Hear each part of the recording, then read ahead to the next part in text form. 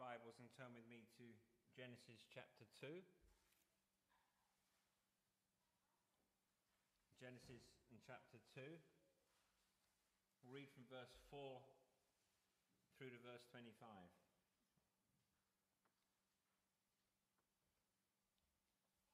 Let's pray as we read God's word. Father, I thank you for your word.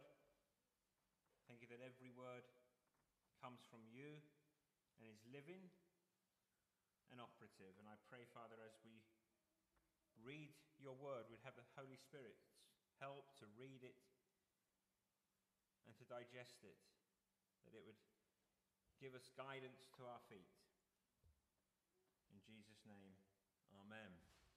So Genesis 2 verse 4, these are the generations of the heavens and the earth, when they were created, in the day that the Lord God made the earth and the heavens, when no bush of the field was yet in the land, and no small plant of the field had yet sprung up.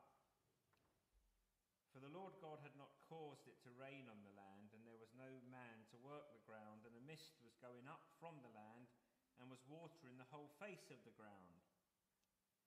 Then the Lord God formed the man of dust from the ground, and breathed into his nostrils the breath of life. And the man became a living creature. And the Lord God planted a garden in Eden, in the east. And there he put the man whom he had formed. And out of the ground the Lord God made to spring up every tree that is pleasant to the sight and good for food. The tree of life was in the midst of the garden, and the tree of knowledge of good and evil. A river flowed out of Eden to water the garden, and there it divided and became 4 rivers. The name of the first is the Pishon. It was the one that flowed around the whole land of Havilah, and where there is gold. And the gold of that land is good. Bdellium and onyx stone are there. The name of the second river is the Gihon. It is the one that flowed around the whole land of Cush. And the name of the third river is the Tigris, which flows east of Assyria. And the 4th river is the Euphrates.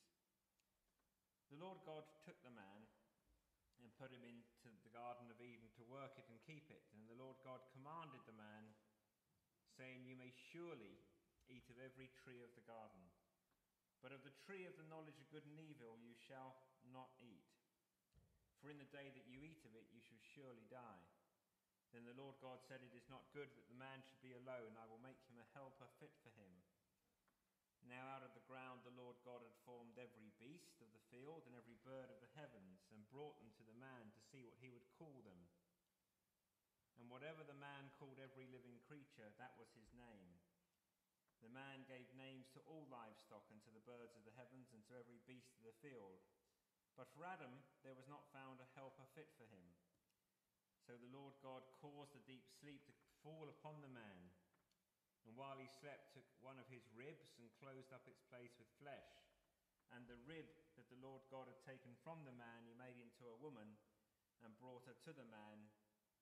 And then the man said, this at last is bone of my bones and flesh of my flesh. She shall be called woman, because she was taken out of man. Therefore a man shall leave his father and his mother and hold fast to his wife, and they shall become one flesh. The man and his wife were both naked and were not ashamed. And may God bless this reading of his holy and inerrant word. Amen. Genesis 2 is the picture of the good life, of the way things are supposed to be and the way things will be once again. And in verse 4 we're introduced, if you remember, to the first of the 10 Toldoth sections. So after the opening prelude to the symphony, in which God creates the heavens and the earth and all things in 7 days, we now begin with the first of those 10 generations, or 10 Hebrew Toldoths. And these are the generations of the heavens and the earth, when they were created in the day that the Lord God made the earth and the heavens. Did you notice as I read it, the reversal of the order? In verse 4, at the beginning, it's heavens and earth, and then earth and heavens. And perhaps, just perhaps, we're moving from the cosmic scene of how God created all things to focusing on the earth. We see in particular how God made the man and the woman and the garden and the trees. And we see that it's very good. We see that the natural world is good. It is a striking image that the Lord planted a garden. He provided for every shrub and bush. The picture is a beautiful picture. Streams coming out from the earth to water the ground. Some kind of underground aquifer. Birds are flying. Fish are swimming. And I was drawn to what Louis Armstrong sung. What a wonderful world. It is a good world that the Lord God has made. The trees are growing tall and strong. The trees are bearing fruit. The animals came peaceably before Adam that he might name them. Adam doesn't run from the animals. They don't run from him. They come gently before him so that he might name them one by one. It is the world as God created it, in its wonder and its splendor. The creation of man is good. Man is made from the dust of the earth. He is, on the one hand, quite literally the dust of the earth, but on the other, he is quite literally the crown of all creation. If you could, but always remember those two things are true about you. Remember Psalm 103. He remembers our frame. He knows that we are dust. That is who you are. You came from the ground, the man did, and then the woman from the man. But we're not just dust. We are the crown of creation. We're the pinnacle. We are the climax of the creation week, made in God's image and likeness. We alone are brought to life by the breath of God. So we are dependent upon God, and at the same time we have from him this God-given nobility that no other creature has except for man. Perhaps Winston Churchill got it right when he said, "We are all worms, but I do believe I'm a glowworm." And that kind of sort of sums up the human condition. The creation of man is good. Work is good. And we saw last week how creation comes to its finality with rest, with finishing and sitting back to enjoy and rest. Rest was the invention of God, but work also was the invention of God. Work, contrary to belief, is not the result of the fall. We see that the way in which we experience work has been the result of the fall. But even before the fall, man was given work to do. Tasks, responsibilities, and labours. And that is difficult, isn't it? It is difficult when you fall ill or you have a chronic illness. Or maybe by getting older and you're not able to do the things that you once did. There is a real sense of loss, isn't there? There's a real sense of loss because God made us to be active. God made us to work. He put Adam into the garden that he might be God's sub-gardener underneath God. It took effort, it took skill, but it was joyous work. Adam would have looked forward to going to work. No broken tractors, no thorns, no thistles, no computer crashes. It went down too long for that day. No anxious deadlines, no bad bosses, no incompetent employees, no workroom, tea room gossip, just an honest day's work under the gaze, the smiling face of God. He made us to work. Work is good. You came to church to hear James say that work is good. The garden is good. And look at the garden more particularly. The garden is going to be surrounded by cherubim. Just later, the Ark of the Covenant will be guarded by the cherubim on top. The temple was built as a garden with carved cherubim, with palm trees, with open flowers, with a night sky. Man was a priest who would work in the temple to honor the holiness of God, to to enjoy his presence. The imagery is the same. The garden is good, the garden is a temple. And in the middle of the garden there are two trees. You have the tree of life, symbolizing that men and women will live and move and have their being in God. He is the source of their first life. He will be the source of their ongoing life. In other words, we do not live unto ourselves or by ourselves. That is the point of the tree of life. Only by feeding on the food that God provides will Adam and Eve have ongoing physical, moral, spiritual life. You must eat of the food that God prepares for you if you are to live. And then there is this tree of the knowledge of good and evil. It's a good tree, but man must not eat from it. Why? What does verse 17 mean? Of the tree of the knowledge of good and evil you shall not eat, for in the day that you eat of it you shall surely die. Why?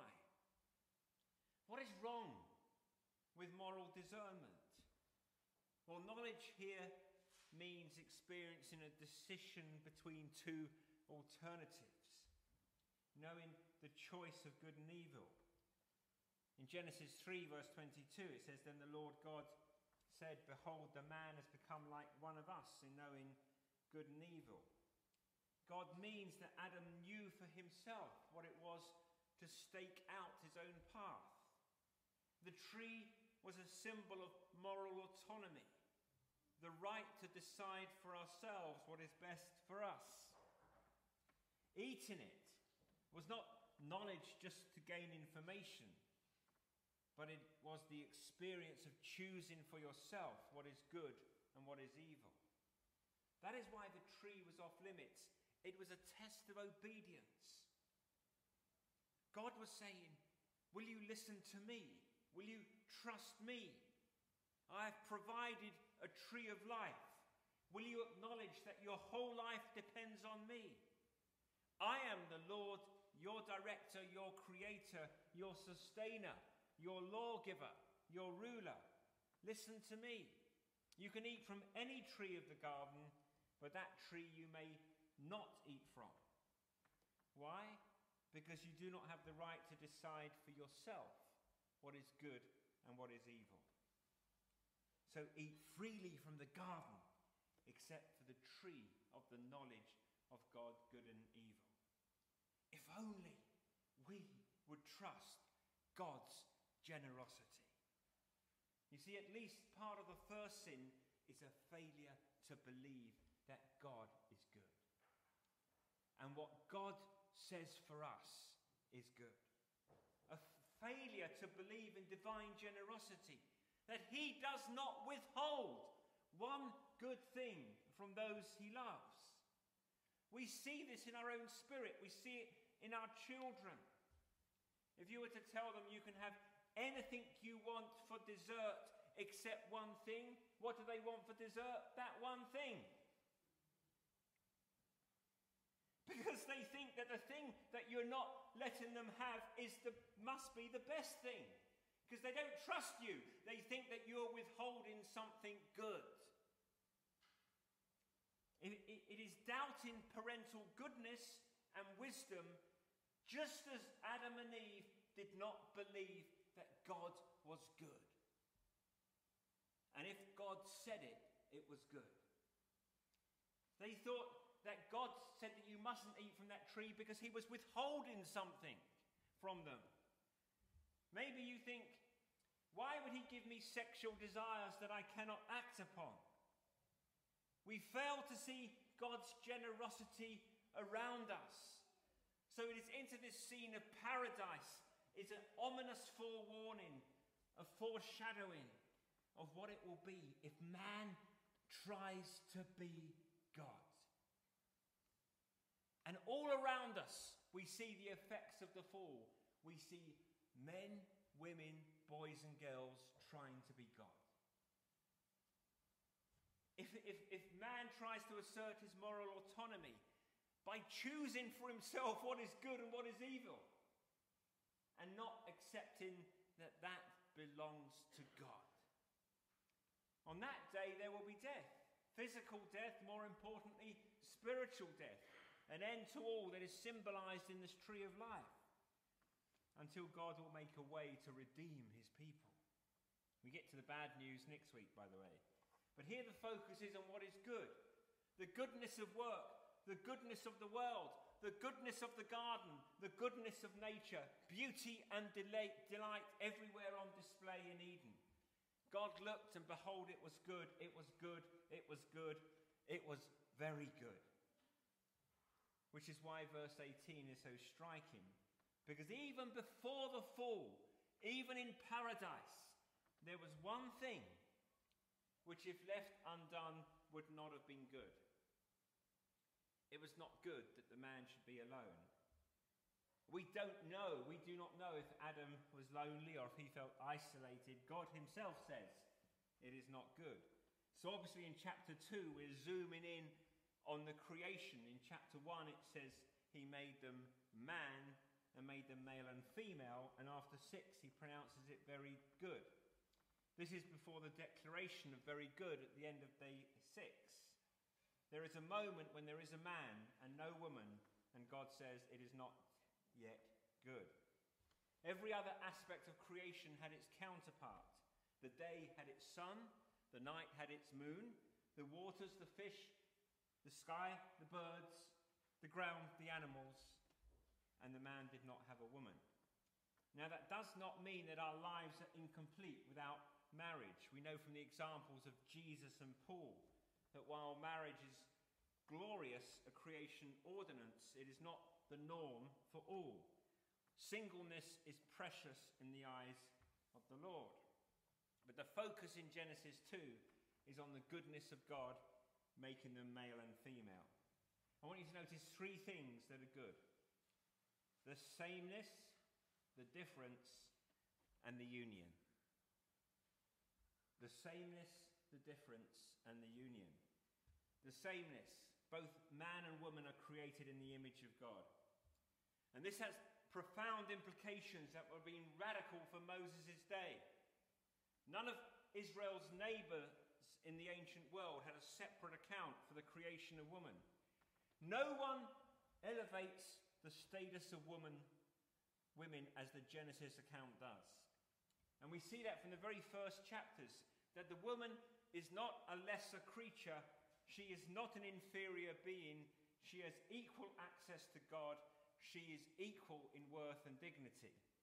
1 Peter 3 verse 7, in Christ we are the co-heirs of the grace of life. Male and female were given joint rule over creation. Let them have dominion over the fish of the sea, over all the earth, over every creeping thing. The creation mandate was not just given to the man, but to the man and the woman. Together, God blessed them, plural.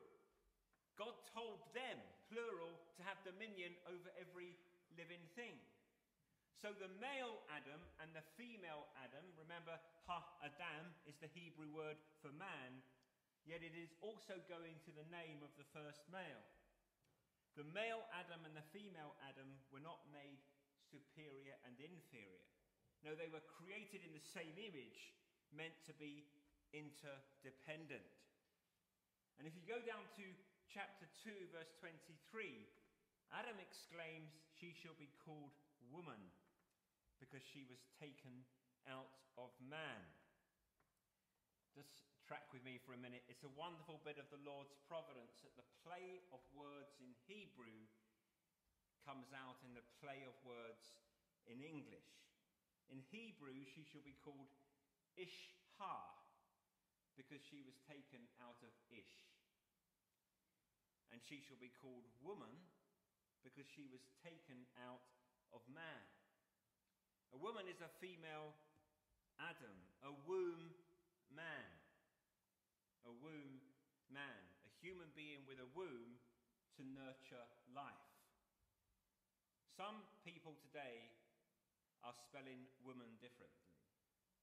It is a trend amongst, unfortunately, institutions to spell woman W-O-M-X-N.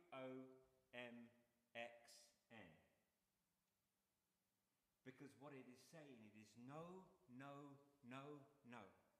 We're not going to have the word man in the name woman. Even the organisation TEDx, which does TED Talks, refers to women as WOMXN. I don't even know how to say it, and I'm not going to insult woman by trying to say it either. And it is wrong, and it is out of pattern with Scripture. We are meant to see something about our mutual interdependence, that Isha comes out of Ish, just as woman comes out of man. And we lose all verbal recognition that the woman comes from the man. The man was irreversibly connected to the woman. Think about this. It's glorious. It's Paul's point in 1 Corinthians 11. In the Lord, woman is not independent of man, nor man of woman. Because a woman was made from a man, and man is made from woman. So rather than wanting to divide man against woman, the Bible wants to show interdependence.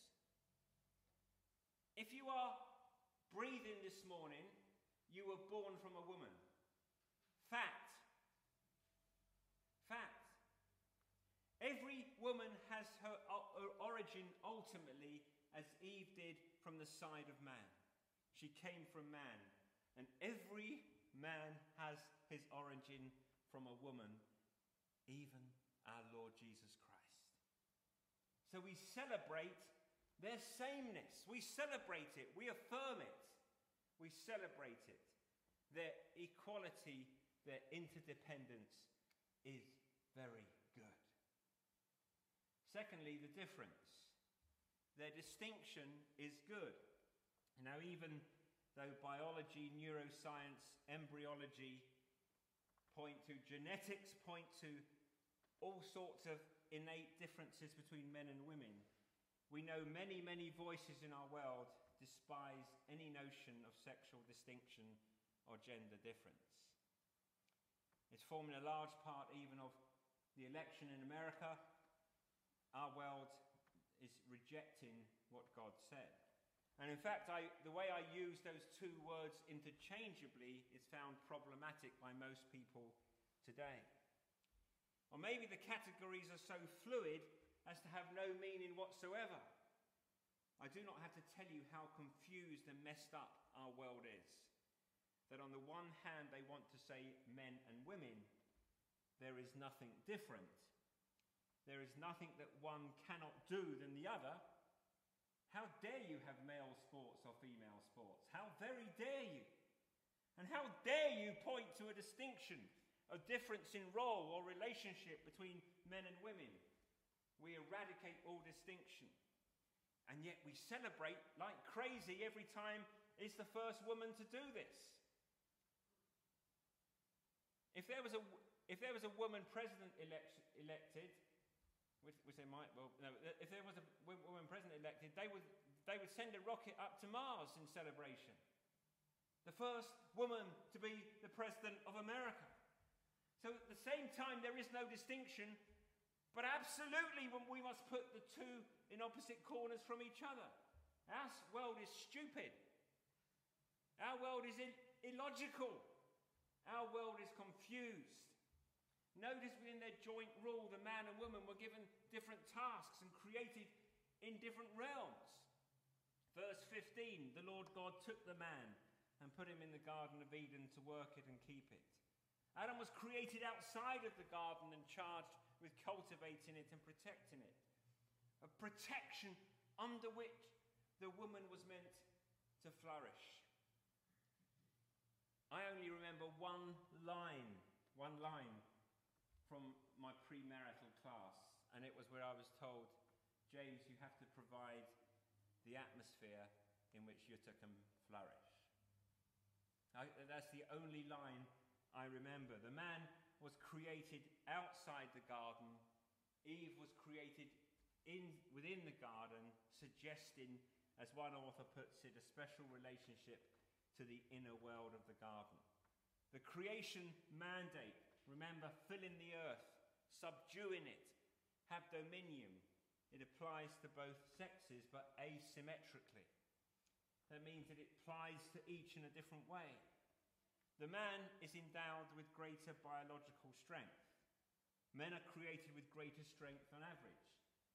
It's just a fact. So it makes sense that the man is fitted especially for tilling the soil, for taming the garden, while the woman possessing within her, again biologically, factually, undeniably, possessing within her the capacity to cultivate new life, is fitted especially for filling the earth, tending the communal aspects of the garden. Now, in teasing out some of this, we need to distinguish between the Bible's prescriptions and then its postures and its patterns. What I'm dealing with here are largely not prescriptions.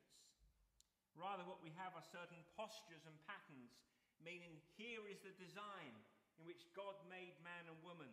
And though it is sometimes frustrated by sin, always frustrated by sin, yet we're meant to flourish in embracing these postures and patterns. Paul in 1 Timothy 2 makes the point that man was created before the woman.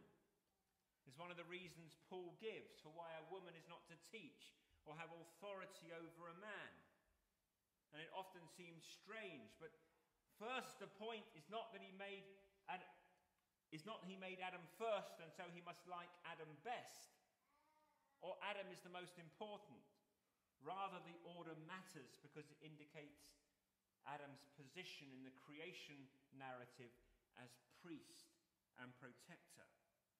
And Eve's position as coming under the man's protection, made from his side to be protected and made from his side to be his support. This is the point made explicit in verse 18. I will make him a helper fit for him. Eve was created from man, equal in worth. She was also created for man, verse 20. But for Adam, there was not found a helper fit for him. Now, helper is not a demeaning term. You know who is called often in the Old Testament as helper? God. Exodus 18, Psalm 33, Psalm 146. The word is Ebenezer, help. Ebenahar, stone of help. Etzah. Helper is a functional term, not a demeaning one. So just as God helps his people, so the role of woman to relationship to her husband is that of a helper. In verse 18, a helper fit for him or corresponding to him. We tend to make it psychological, Adam's aloneness. And perhaps well-meaning wedding homilies do this. And we interpret helper along the lines of comfort and companionship. And that is not inappropriate. That is one aspect of the term. But helper cannot be divorced from the broader concerns for the creation mandate. It was not good for the man to be alone because by himself he could not be fruitful and multiply and fill the earth. That is why I actually rejoiced at Prince William's wedding, that they actually said that before the wedding, that marriage is for the procreation of children. Because here we see the complementarity of male and female. If Adam's aloneness was simply psychological, if Adam only needed a companion, God would have created a black Labrador. And I can tell you that for true. Because a black Labrador is a better companion than most human beings. But if he just needed help to till the garden, why not make a muscle-bound man to help alongside him? Or give Adam a gift of oxen, or a fraternity of manly friends. We had a great tea and theology yesterday, by the way. It was absolutely wonderful. I thought it was really good. Kevin Roy led the discussion on revival. So there is a place for fraternity of men. There is a place for a gathering of women, all of which is very, very useful. It could have been delightful, but none of them would have been a helper fit for him.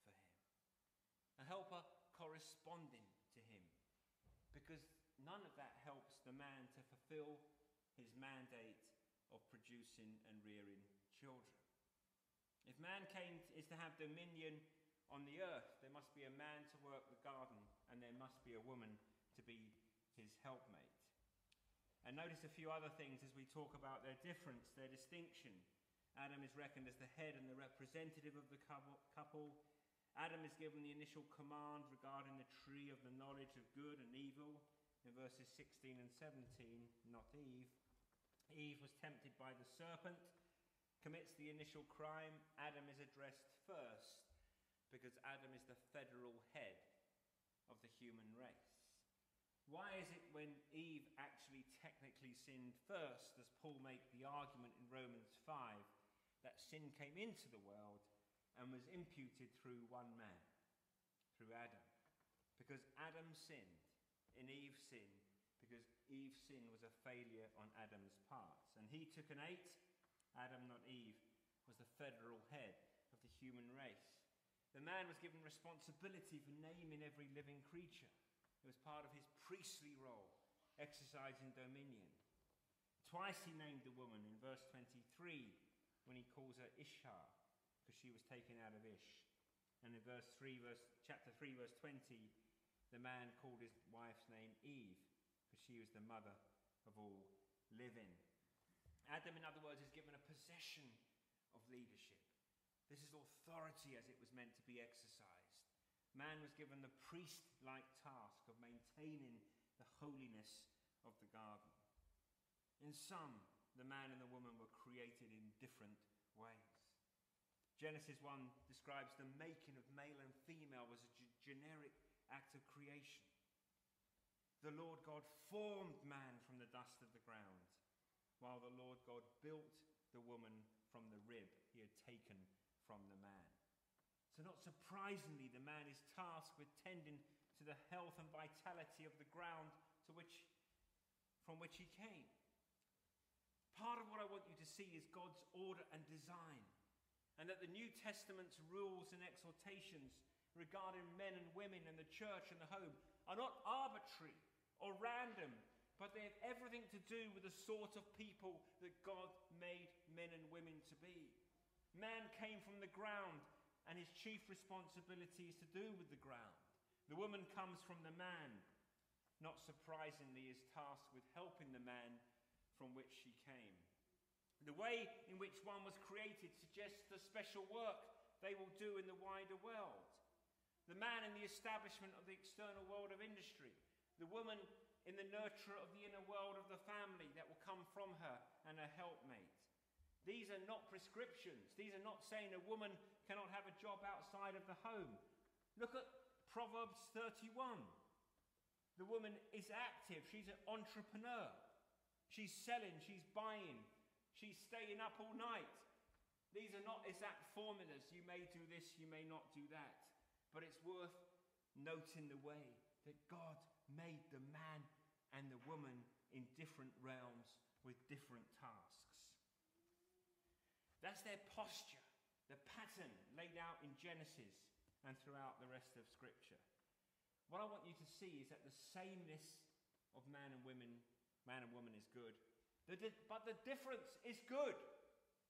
And thirdly, their union is good. Look at what man says in verse 23. All the animals have come before him. He's named them. God says, no, that is not it. And Adam recognizes that is not it. When Adam sees Eve, he's like, to coin a phrase, blown away. This is it. The first poem in the Bible is a love poem.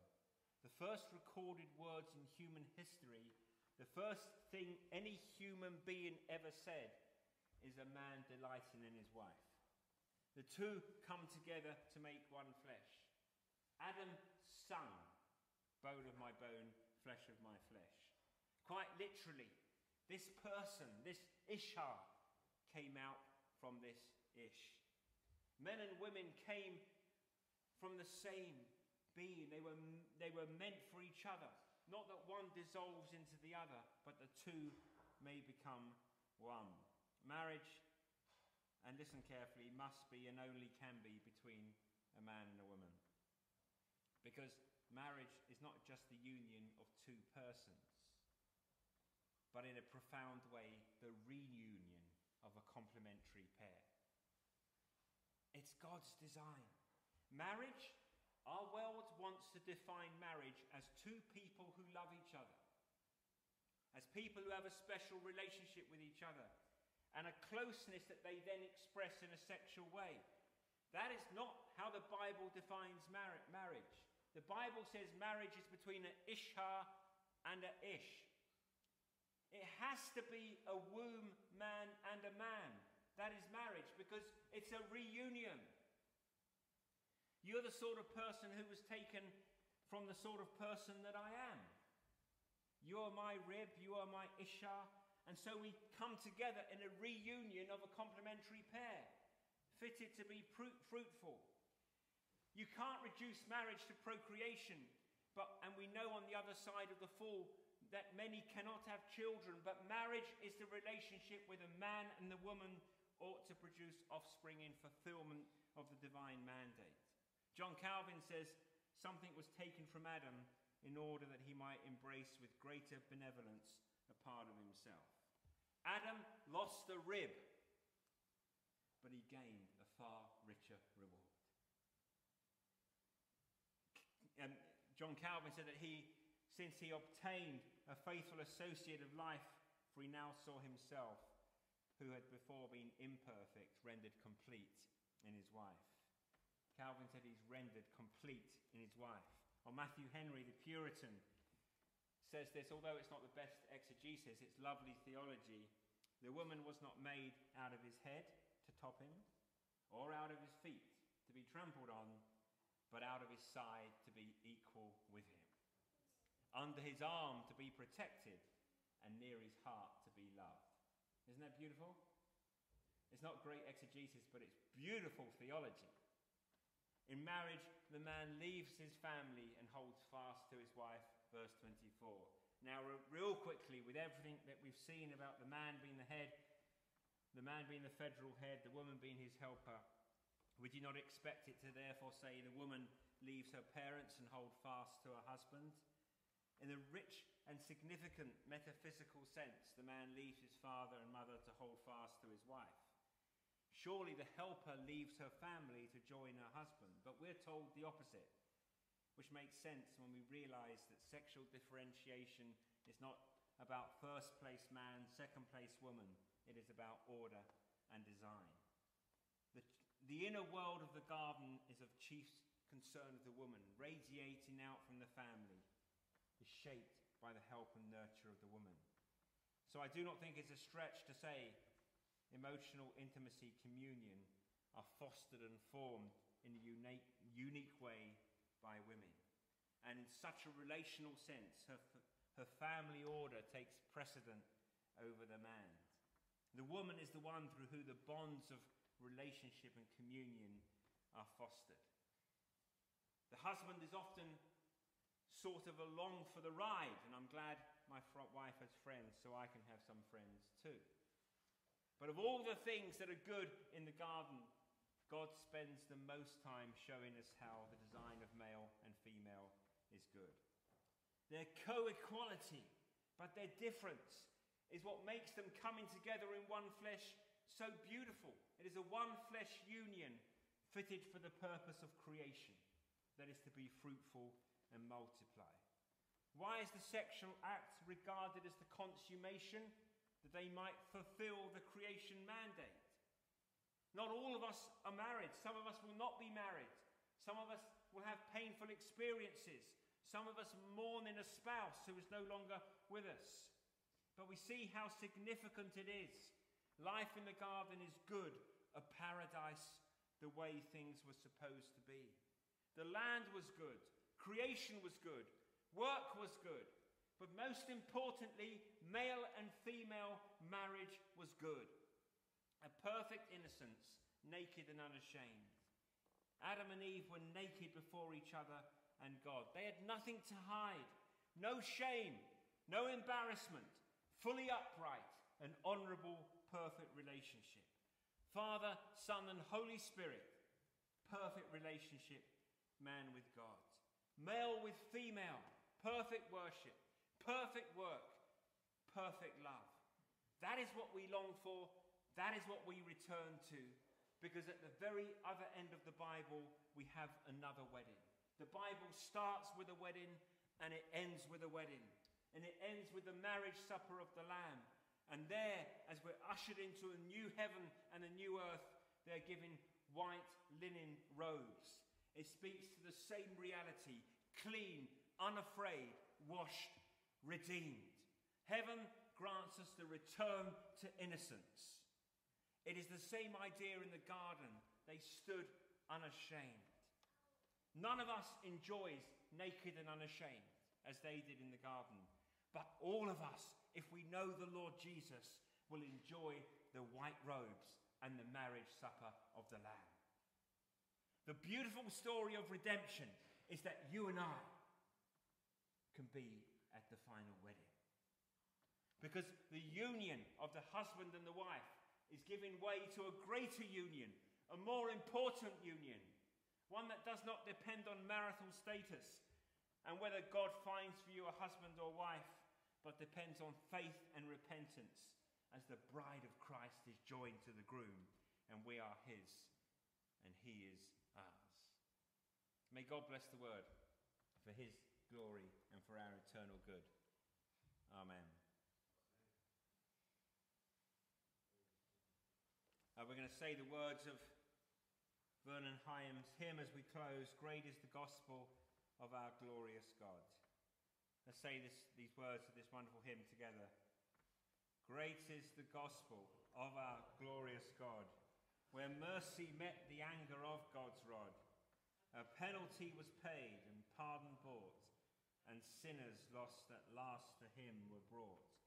Oh, let the praises of my heart be thine, for Christ has died that I may call him mine, that I may sing with those who dwell above, adoring, praising Jesus, King of love. Great is the mystery of godliness. Great is the work of God's own holiness. It moves my soul and causes me to long for greater joys than to the earth belong. Oh, let the praises of my heart be thine, for Christ has died that I may call him mine, that I may sing with those who dwell above, adoring, praising Jesus, King of love. The Spirit vindicated Christ our Lord. An angel sang with joy and sweet accord. The nations heard, a dark world flamed with light, when Jesus rose in glory and in might. Oh, let the praises of my heart be thine.